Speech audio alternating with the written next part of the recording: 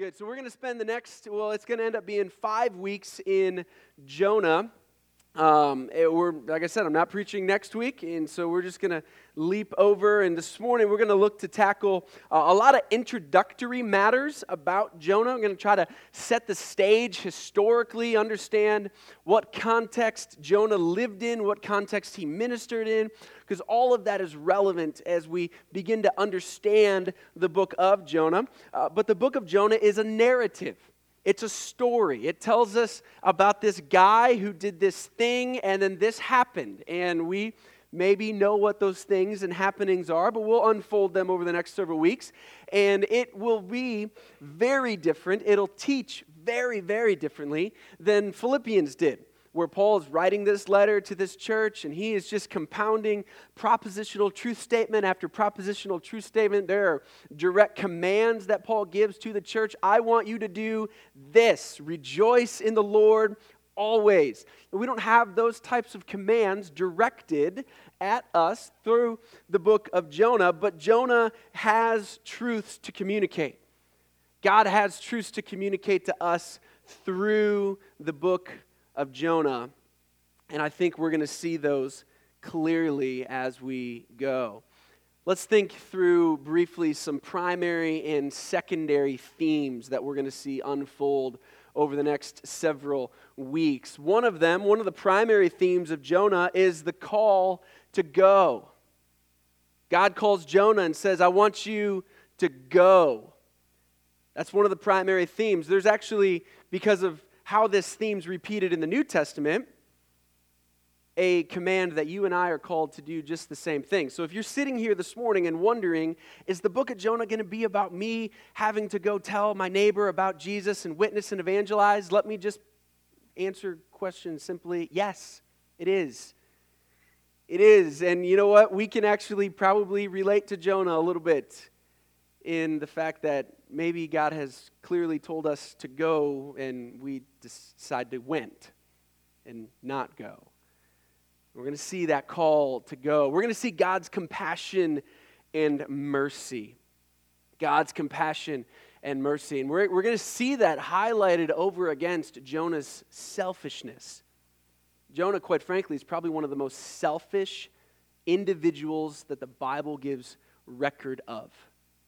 I'm going to try to look at that a little bit as we go. We're going to see God's sovereignty over all things as we look what the Lord does with the storm, as we look what the Lord does with the fish, as we look what the Lord does with the boat, and just time and time again throughout these 4 chapters in Jonah, God's sovereignty over all things is going to be on display. But a secondary theme to that is going to be how man's responsibility pulls in there. Because God's going to do some things, and the scriptures are clear that God did some things. But Jonah's actions had consequences. There was a responsibility that he had. And so in the midst of seeing God's sovereignty, we're going to see our responsibility. And we're going to maybe see this morning, a little bit in 2 weeks, very clearly, I think, the rippling consequences of disobedience. Jonah's disobedience to go, or to not go, rather to flee, didn't just affect him. It affected a whole bunch of people. And so we're going to see the rippling consequences of disobedience. Now, the book of Jonah is a bit of a difficult challenge, perhaps because of some of those very things that have been put on the screen. Did God really appoint a big fish? Did he really appoint a big weed? Did he really appoint a worm to come eat the weed? Did he really hurl a giant storm? There's some difficulty when you look at those things and you wonder about that. But I want us to see that Jesus mentioned and affirmed Jonah. In Matthew 12:38-41, Jesus is talking to the scribes and Pharisees. And he uses the phrase, the sign of Jonah. We're going to unpack that as we get into chapter 4. What is exactly the sign of Jonah? How does it relate to Jesus? How does Jesus relate what happened to Jonah to himself? Because he directly relates those things to himself. But we see in Matthew 16, different audience. It's a different day. Jesus is with some Pharisees and Sadducees, and he makes a very similar statement, the sign of Jonah. He references Jonah. Luke records, and this is interesting because Luke and Matthew's account, the Matthew 12 account and Luke's account, seem to be very parallel, almost as if they were two accounts of the same event, but Luke records that there's an entirely different setup. Matthew says the scribes and the Pharisees were there, and Jesus said, "You demand a sign, but no sign's going to be given to you except the sign of Jonah," and then here it is. Well, Luke records for us that Jesus was teaching the crowds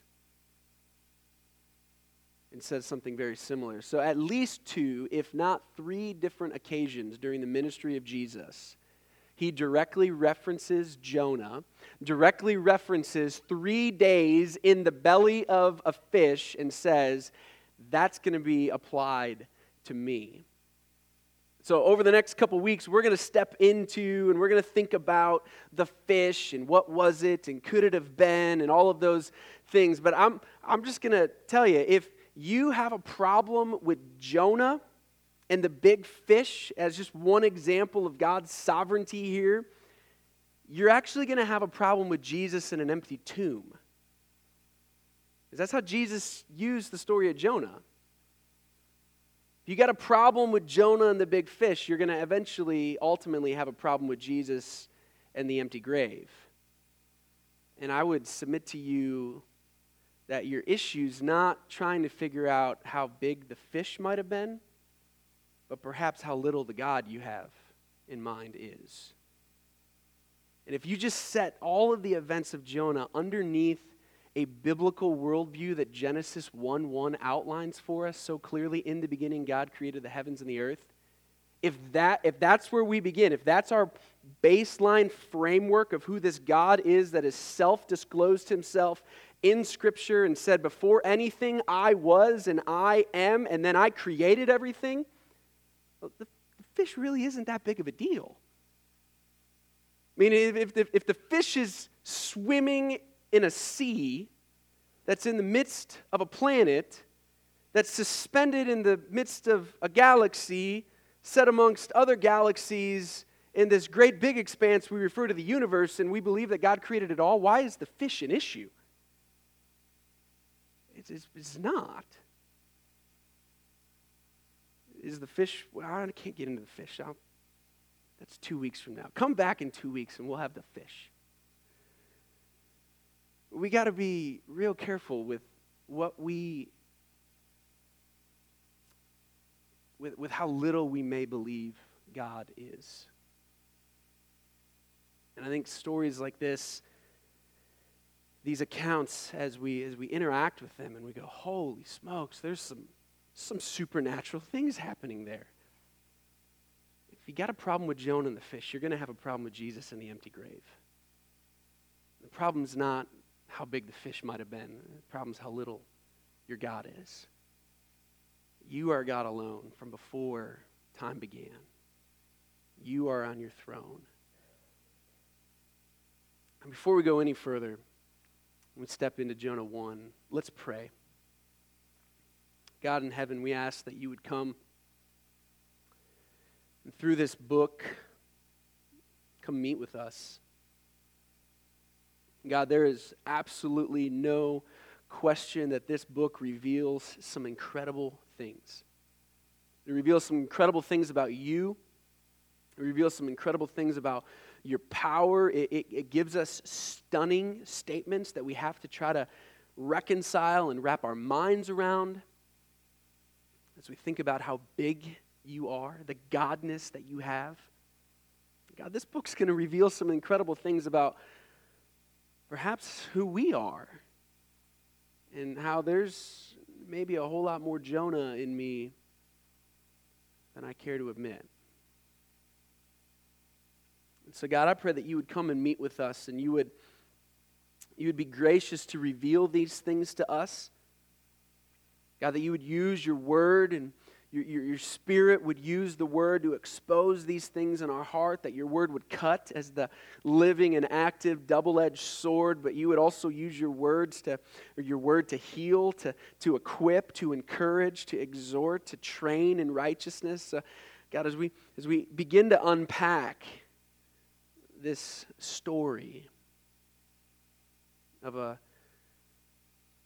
perhaps famous but relatively obscure prophet, God, I pray that you'd be gracious to us as we draw near to listen. Would you speak clearly? And we pray this in Jesus' good name. Amen. Well, let's go to Jonah 1, and let's start trying to just kind of get our minds wrapped around these first 6 verses together. The text says, "Now the word of the Lord came to Jonah, son of Amittai, saying, Arise and go to Nineveh, that great city, and call out against it, for their evil has come up before me." So there we have in verses 1 and 2, we have a set of characters introduced to us, and we have Jonah, and we have the Lord, and we have Jonah's command. And so let's consider just briefly who this man Jonah is. Well, in 2 Kings, we have the only other reference to Jonah in the entire Old Testament. Like I said, Jesus references Jonah 3 different times, but here we have a little bit, just a glimpse of who Jonah was, and this begins to help us perhaps understand a little bit of the historical context in which Jonah ministered in. But here we have in 2 Kings 14:25, we're hearing the writer of Kings, 2 Kings, talk about one of the kings that ruled over Samaria. So, very brief history. You had the kingdom of David, was a unified kingdom. All 12 tribes, there was one section of land. They were all divided as they should have been. Solomon, by and large, had the same type of kingdom. Economic prosperity during the reign of Solomon was untold. We considered a lot of those things as we began to look at the book of Ecclesiastes. And then towards the end of Solomon's life, his 1,000 women and all of their gods, we're told in 2 Kings 11, turned his heart away. And so the kingdom now splits after Solomon. And you have a northern kingdom, which was comprised of 10 tribes, and their capital city was Samaria. And you have a southern kingdom comprised of 2 tribes, and their capital city was Jerusalem. Jonah is a prophet in the northern kingdom, the 10-tribe tract of land. The northern kingdom, quite frankly, was the one that sooner than the southern kingdom, and probably with greater speed and ferociousness, didn't follow the Lord. The southern kingdom kind of hung out and did some good things for a while. They had some good kings. They had some bum kings. But then eventually they got conquered, and Daniel got taken to Babylon. And then later Ezra and Nehemiah come on the scene. And so he restored the border of Israel. This is speaking of a king. And we read, he restored the border of Israel from Lebo Hamath as far as the sea of Arabah, according to the word of the Lord, the God of Israel, which he spoke by his servant Jonah, the son of Amittai, the prophet, who was from Gath Hepher. Now, Gath Hepher was about 3 miles from what is now, or what we can now know from the New Testament as Nazareth. And it's probably not inappropriate to say Jonah of Nazareth. Some more interesting parallels when you consider Jesus of Nazareth. But Jonah was a prophet. We have his father's name listed, and Jonah prophesied to King, I believe it was Jeroboam II, that there was to be an expansion of the land of this northern kingdom, and what they essentially did in conquering these plots of land that are discussed here is they reclaimed the borders that had been enjoyed under King Solomon. So in many ways, there was like a restoring to former glory that took place under the reign of King Jeroboam II.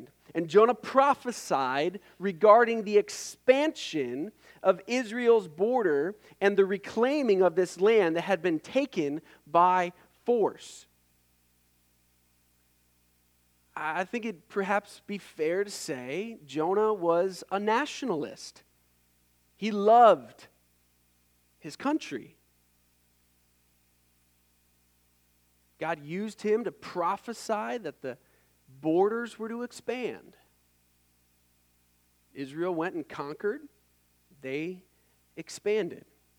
But as I said earlier, he was one of the most selfish men in the Bible, and his nationalism is a big part of that. I briefly, and I do mean briefly, just want to consider some of the historical context that then happens after Jonah. And to do so, it would be similar to say, the century of the 1900s in American life brought a lot of change. And we're trying to give that type of broad, wide, sweeping summary here. But there was about 80 years of history that took place between when Jonah made this prophecy that's recorded in 2 Kings 14 for us, and probably when the Assyrian army came and conquered Samaria. Jonah lived most likely in the capital city of Samaria. That's why he would be where the king was, prophesying to the king about what the king should do. Jonah could have certainly traveled around the northern kingdom. He could have certainly traveled around those areas. But this was probably where his residence was, even though he and his father were from the Nazareth area. He probably worked his way up to the capital city of Samaria and then prophesied to the king, as we see other prophets doing. But it was about 80 years after the expansion of these territories, which kind of reclaimed Israel to a former state of glory, that the very people Jonah is sent to share the gospel with come in and conquer all of Jonah's brothers, sisters, fellow Israelites. And as I mentioned before, the southern kingdom had a little better track of following the Lord. The northern kingdom had a terrible track record. We're not going to read and go into detail, but if you would just look from 2 Kings 14 to 2 Kings 17, you would read the historical accounts of all the kings that happened and led. You're going to read about political assassinations. This is for Israel. This is God's people. Political assassinations. You're going to read about how every one of the kings that ruled from Samaria was evil. You're going to read then when you get to 2 Kings 17, in verse 13 in particular, that the Lord warned Israel and Judah by every prophet and every seer. I think Jonah gets included in that group. And he said through his prophets, "Turn from your evil ways. Keep my commandments and my statutes in accordance with all the law that I have commanded your fathers and that I sent to you by my servants, the prophets." And we have, in interesting fashion, if we think about the story of Jonah and what happens in Nineveh, the Ninevites repenting after just days of a prophet coming and speaking on behalf of the Lord. But Jonah's hometown and nation unwilling to listen to every prophet and every seer that the Lord sent. And then the Lord actually uses the Ninevites to come and conquer the Israelites living in Samaria. If you wonder where, when we fast forward to the New Testament, the hatred, the disdain for the Samaritans comes from, it's from these moments in 2 Kings 17. Because when the Assyrian army, when the Ninevites came in and they conquered Samaria, the Samaritans and the Assyrians began to intermarry. And from that point on, the Samaritans were considered half-breeds because they were half Jewish and half Gentile. So when Jesus meets the woman at the well, who's a Samaritan woman, and breaks every social and cultural norm by even traveling through that region, it can all get traced back to these moments. It can all get traced back to where and who Jonah was and what was happening at this point in time. The prophet Hosea also was around during this period of time. The prophet Amos was also around during this period of time, both speaking, prophesying, and writing in the northern kingdom, just as Jonah was. And Jonah tells the Lord to go. His own nation is falling apart. His own nation is being led by corrupt, evil kings who did not follow the Lord and led the nation further and further into rampant idolatry. 2 Kings 17 will tell us that their idolatry and their hearts were so far from the Lord that you actually have child sacrifice taking place.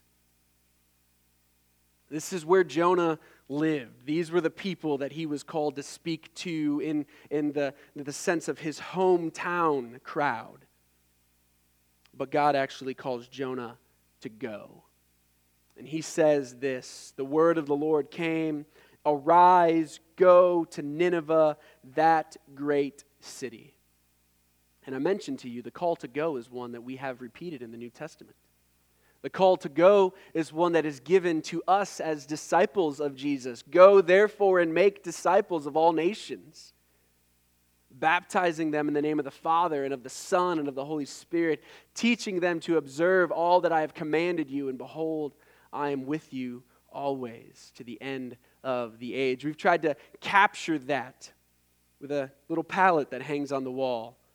Christ-centered witness. We've tried to give some definition to what that is, that we believe all followers of Jesus have been placed in a mission field. You're a missionary now. If you would say, I love Jesus Christ, then you are a missionary. You work and you live and you eat and you shop in your mission field.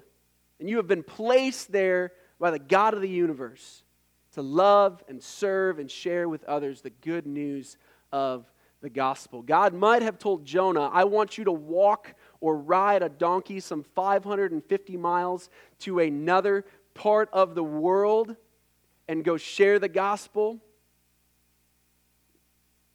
God's told every single one of us, when you go grocery shopping this week, when you see your neighbor tomorrow, when you check back into work on Monday morning, that's where I've sent you.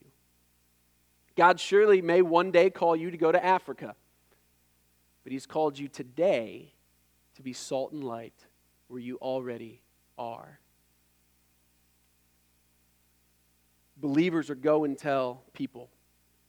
And it's interesting because like Jonah, and some of this gets disclosed more in chapter 4, where Jonah begins to pitch a big old pity party and he begins to pout because God actually did save the Ninevites.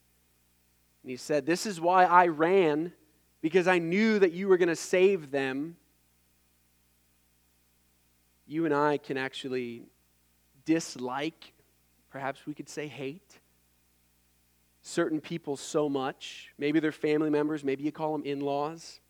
We can hate or dislike coworkers. We can hate or dislike neighbors. We can hate or dislike people of different skin color, people who live in different nations, those who disagree with us politically, those who have different views on gun control. You can hate or dislike those individuals who are so different than you can actually prefer that they not hear the gospel and they not be told about Jesus Christ, or that you don't have to tell them. And in that sense, you and I are no different than Jonah. Because the call to go is no different. So if you're willing to let any point of distinguishment determine whether or not you are willing to share the gospel with somebody, you've got to check that with the Lord. We live in a culture right now where those battle lines get drawn, it feels like every day. What side are you on? And if you're on this side, you're only supposed to throw hand grenades to the other side. And wait a minute. That may be 2018 America. That is not the Bible. We've been called to go. That's the primary objective. Make disciples who make disciples. You've not been called to go advocate for a party or political position or whatever. Our citizenship's in heaven.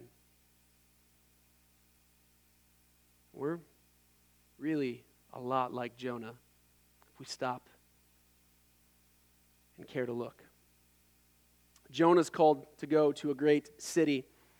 We're told that city was Nineveh. Nineveh was about 550 miles from Israel, or I should say Samaria, excuse me. Nineveh was built by Noah's great-grandson.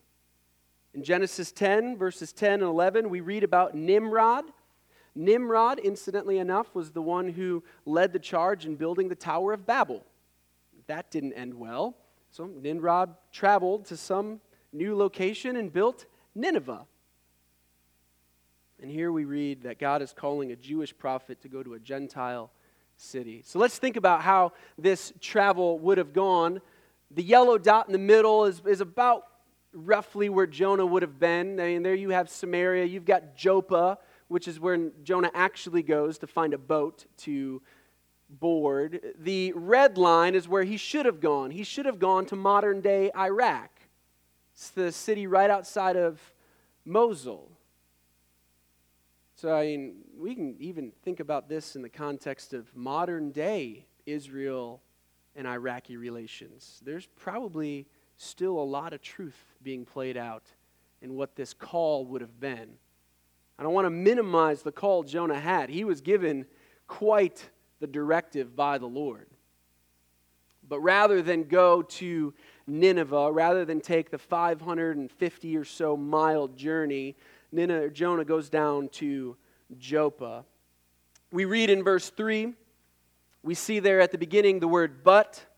So the Lord in verse 2 says, "Arise, go to Nineveh, that great city, and call out against it, for their evil has come up before me." But Jonah rose, so he did the rising part, but he rose to flee to Tarshish from the presence of the Lord. And he went down to Joppa and found a ship going to Tarshish. So he paid the fare and went on board to go with them to Tarshish from the presence of the Lord. I just want to make some observations about the text here briefly for us. 3 times in verse 3, the city Tarshish is named. The author is trying to tell us something. There was a location that Jonah was running to, and it was Tarshish. We shouldn't wonder about that. Tarshish there, if you follow the blue line to the yellow circle on the left, is essentially the southern tip of modern-day Spain, more than likely right where the Mediterranean Sea meets the Atlantic Ocean. It quite possibly could have been the furthest possible place known to Jonah at that point in time. He is trying to go as absolutely far away as possible. All right, in modern-day America, let's think about this. Maybe you get your Ticket to Ride board in mind here or Google Maps, and you go, all right, the Lord told Jonah to go up to Maine. Portland, Maine is about 550 miles from Waynesboro. Jonah rather went to Portland, Oregon, which is about 2,600 miles away from Waynesboro. Tarshish is about 2,550 miles away from Joppa. And Jonah was going to travel by sea. The other thing I want us to see, or one of the other things I want us to see in the text, is that we have for us twice the author telling us that Jonah's desire was to flee from the presence of the Lord. And that's a bit funny, to be quite honest, because we're going to see later on throughout this book, Jonah has pretty good theology. In 2 weeks, he's going to have a conversation with the sailors, and he's going to have and articulate to them really good orthodox theology. And in chapter 4, when he has a conversation with the Lord about why he's pitching this big old pity party, he's going to have really good theology. But here, he thinks that he can run from the presence of the Lord. He thinks that, well, I guess if I just go to the furthest known place possible, God can't find me there. Well, God found him. The other thing, and it's just a literary thing, but it's interesting as we think about what the author is trying to tell us. The words there in the middle of chapter 3, he went down to Joppa. That word gets repeated where then he paid a fare and went down into the ship. And that is repeated one last time in chapter 2 where Jonah went down into the ocean. It's a Hebrew literary device that just tells us he's sinking lower and lower and lower as he goes. So Jonah's running. Jonah's running away from the presence of the Lord.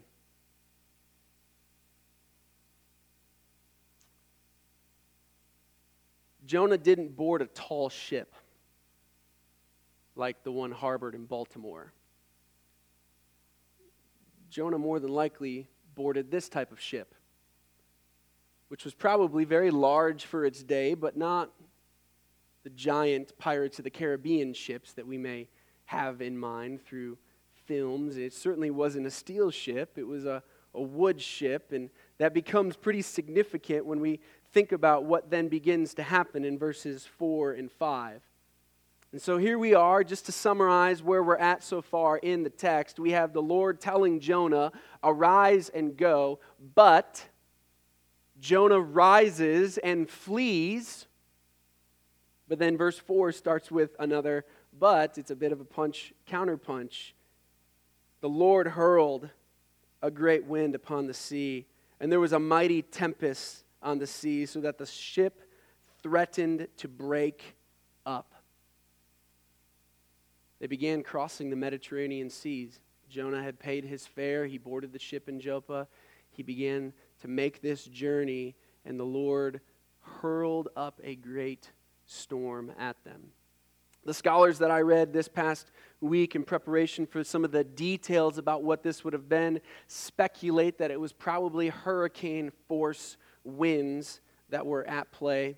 Probably large waves and swells of the ocean were, as we're told, threatening to destroy the ship. And I want to show you a video clip here this morning of, it's from the movie The Finest Hours, which Disney put together a few years ago to dramatically picture one of the most amazing, if not the most amazing, Coast Guard rescues that has happened in the history of the Coast Guard.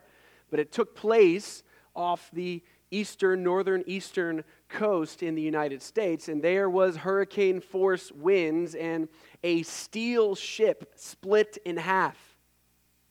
And this small little boat, probably no bigger than the one on the screen, traveled out and saved some 20 or so sailors. It's an amazing story, but maybe to give us just a bit of a way to feel perhaps what these sailors would have felt as their ship is being tossed back and forth through a mighty tempest and a great wind. Probably not the movie you want to watch before taking a cruise. Can you imagine? Can you imagine? And here's one of the ways that we see God's sovereignty on display here, is that we're told in verse 4 that God hurled a great wind upon the sea. There was a mighty tempest on the ship, so hard that it threatened to break them up. And God did that. But at the very same time, He's not letting the ship break up. So He's simultaneously hurling what He's got, not the best that He's got, because there are going to be 2 other times that we're told the storm gets worse. But God is hurling winds and waves at this ship, but simultaneously not letting this ship get destroyed. Because God wants Jonah to understand some things. We read in verse 5, "Then the mariners were afraid, and each cried out to his god." These pagan sailors, perhaps a collection of people from different nations, different gods. Perhaps some of them would have been gods that the nation of Israel had been worshiping, that were false gods. They had gods, and they cried out to them, and they hurled the cargo that was in the ship to lighten it up for them. We begin to see a little bit that our disobedience has rippling effects. I think oftentimes we can be prone to think that my disobedience affects me. But we see very clearly in Jonah that there are rippling effects of disobedience that do not just affect us, they affect those around us. It affects our relationship with the Lord. Verse 3, we're told twice, Jonah rose and fled to Tarshish from the presence of the Lord. He went to Tarshish away from the presence of the Lord. Jonah's relationship with the Lord was affected. Without question. We read in verses 4 and 5 that then disobedience has a rippling effect to everyone around us. The ship threatened to break up. The sailors are afraid. They're hurling cargo out of the ship to lighten it, perhaps to make it sit a little higher in the water and not take the beating of what's underneath the waves nearly as forcefully. We see in verse 6 that disobedience numbs us to those around us as well. Second part of verse 5. But Jonah had gone down to the inner part of the ship, and he had laid down, was fast asleep. So the captain came and said to him, "What do you mean, you sleeper? Arise, call out to your God. Perhaps the God will give a thought to us, that we may not perish." We see that Jonah's disobedience actually numbed him to what was happening around him.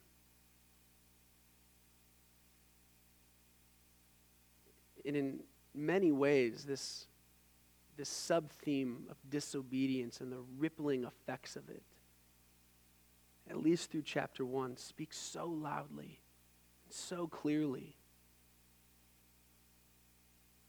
And it's applicable to not just our willingness to go and share the gospel, but all areas of life, all areas where we make conscious decisions to not do what the Lord tells us to do. It will affect our relationship with the Lord. It will affect those around us, and it will begin to numb us to those around us.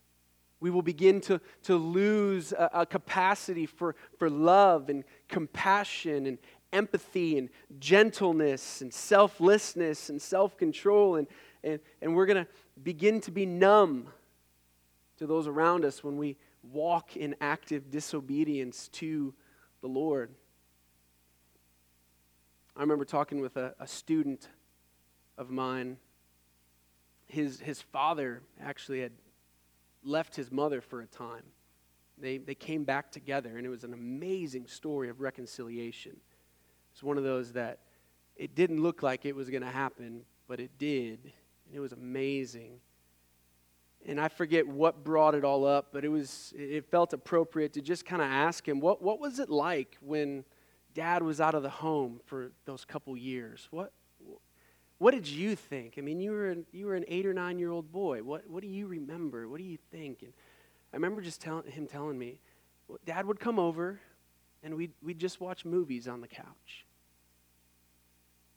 And now that was 180 degrees different than the relationship I knew this man had with his son. The man I knew and this son had a relationship where every active moment there was available, they were throwing something at each other. Baseball, football, frisbee. They were shooting basketballs. They were in the yard doing yard work. And every active moment available, this man was investing time in his son, and his son was right there. And for him to tell me that when his dad left, we just watched movies.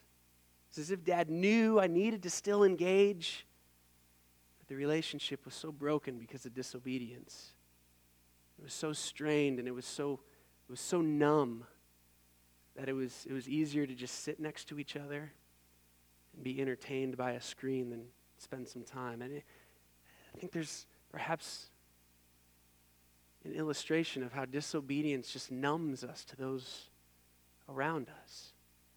And it certainly affects everyone around us, and it certainly affects our relationship with the Lord. And so in some sense, there's a couple different questions we need to ask ourselves this morning. The one is, are you walking in active disobedience with the Lord or before the Lord? Are you hoping He's not going to find out?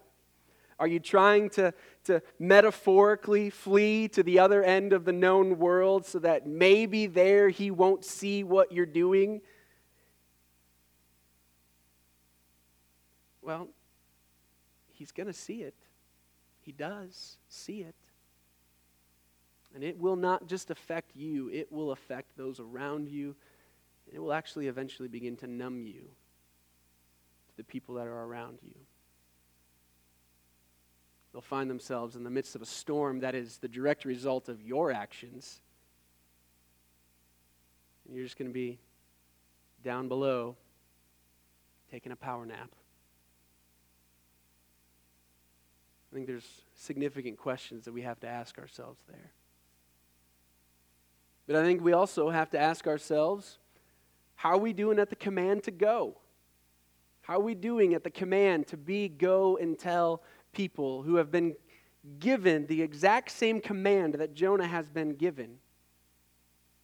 Go therefore into all the world and make disciples of every nation.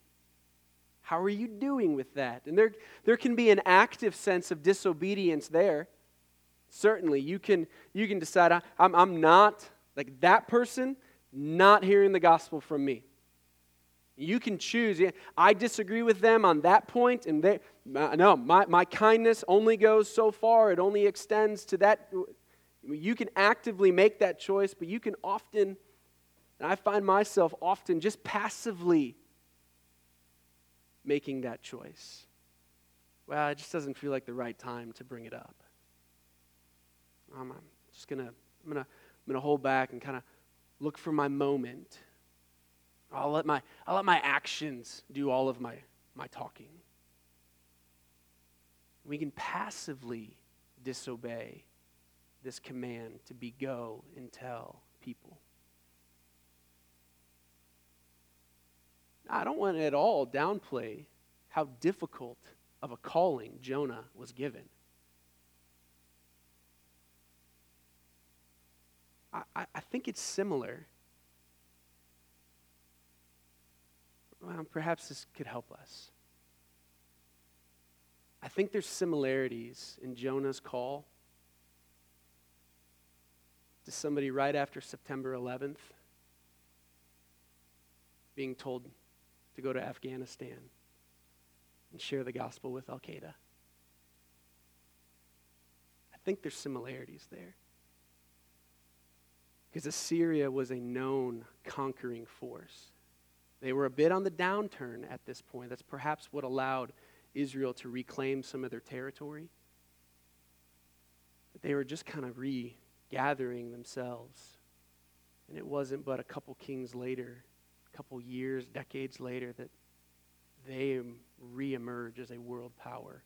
And they come and they conquer the Israelites. I think there's some similarities there. It's not an easy thing this man was called to do.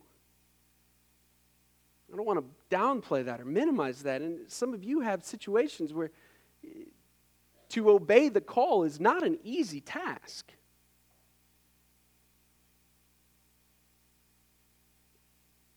But it's still the call.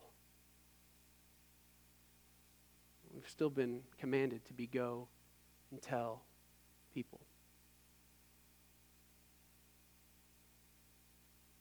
I think we see a little bit of Jonah's selfishness in the fact that he didn't want to go to those people because he knew who those people were. And he didn't like those people. And he disagreed with those people. And he had some issues with those people. But we also see what happens when he doesn't go. And the book of Jonah is like 80 grit sandpaper, if we're honest. Like it's going to scratch and it's going to hurt and might leave our souls feeling a bit raw.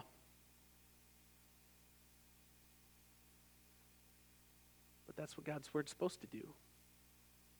It's supposed to come right back and heal and mend and equip and train and encourage.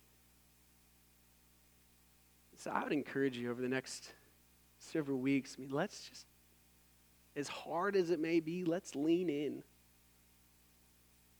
Let God speak through this selfish, runaway prophet. At least I know in my life there's a whole lot more similarities than I would care to admit. God in heaven, we thank you for including men like Jonah. Men who really don't even have a glorious ending. It's not even as if he kind of fails miserably in the end and he's got the awesome victory story later in chapter 4. He kind of ends a little bit worse than he began, quite frankly, and you have given him to us as someone to learn from. And even in the midst of his disobedience and even in the midst of his pouting and his just staunch refusal to acknowledge and submit to who you are, and really his plea for these people to die, you're still gracious and compassionate to him.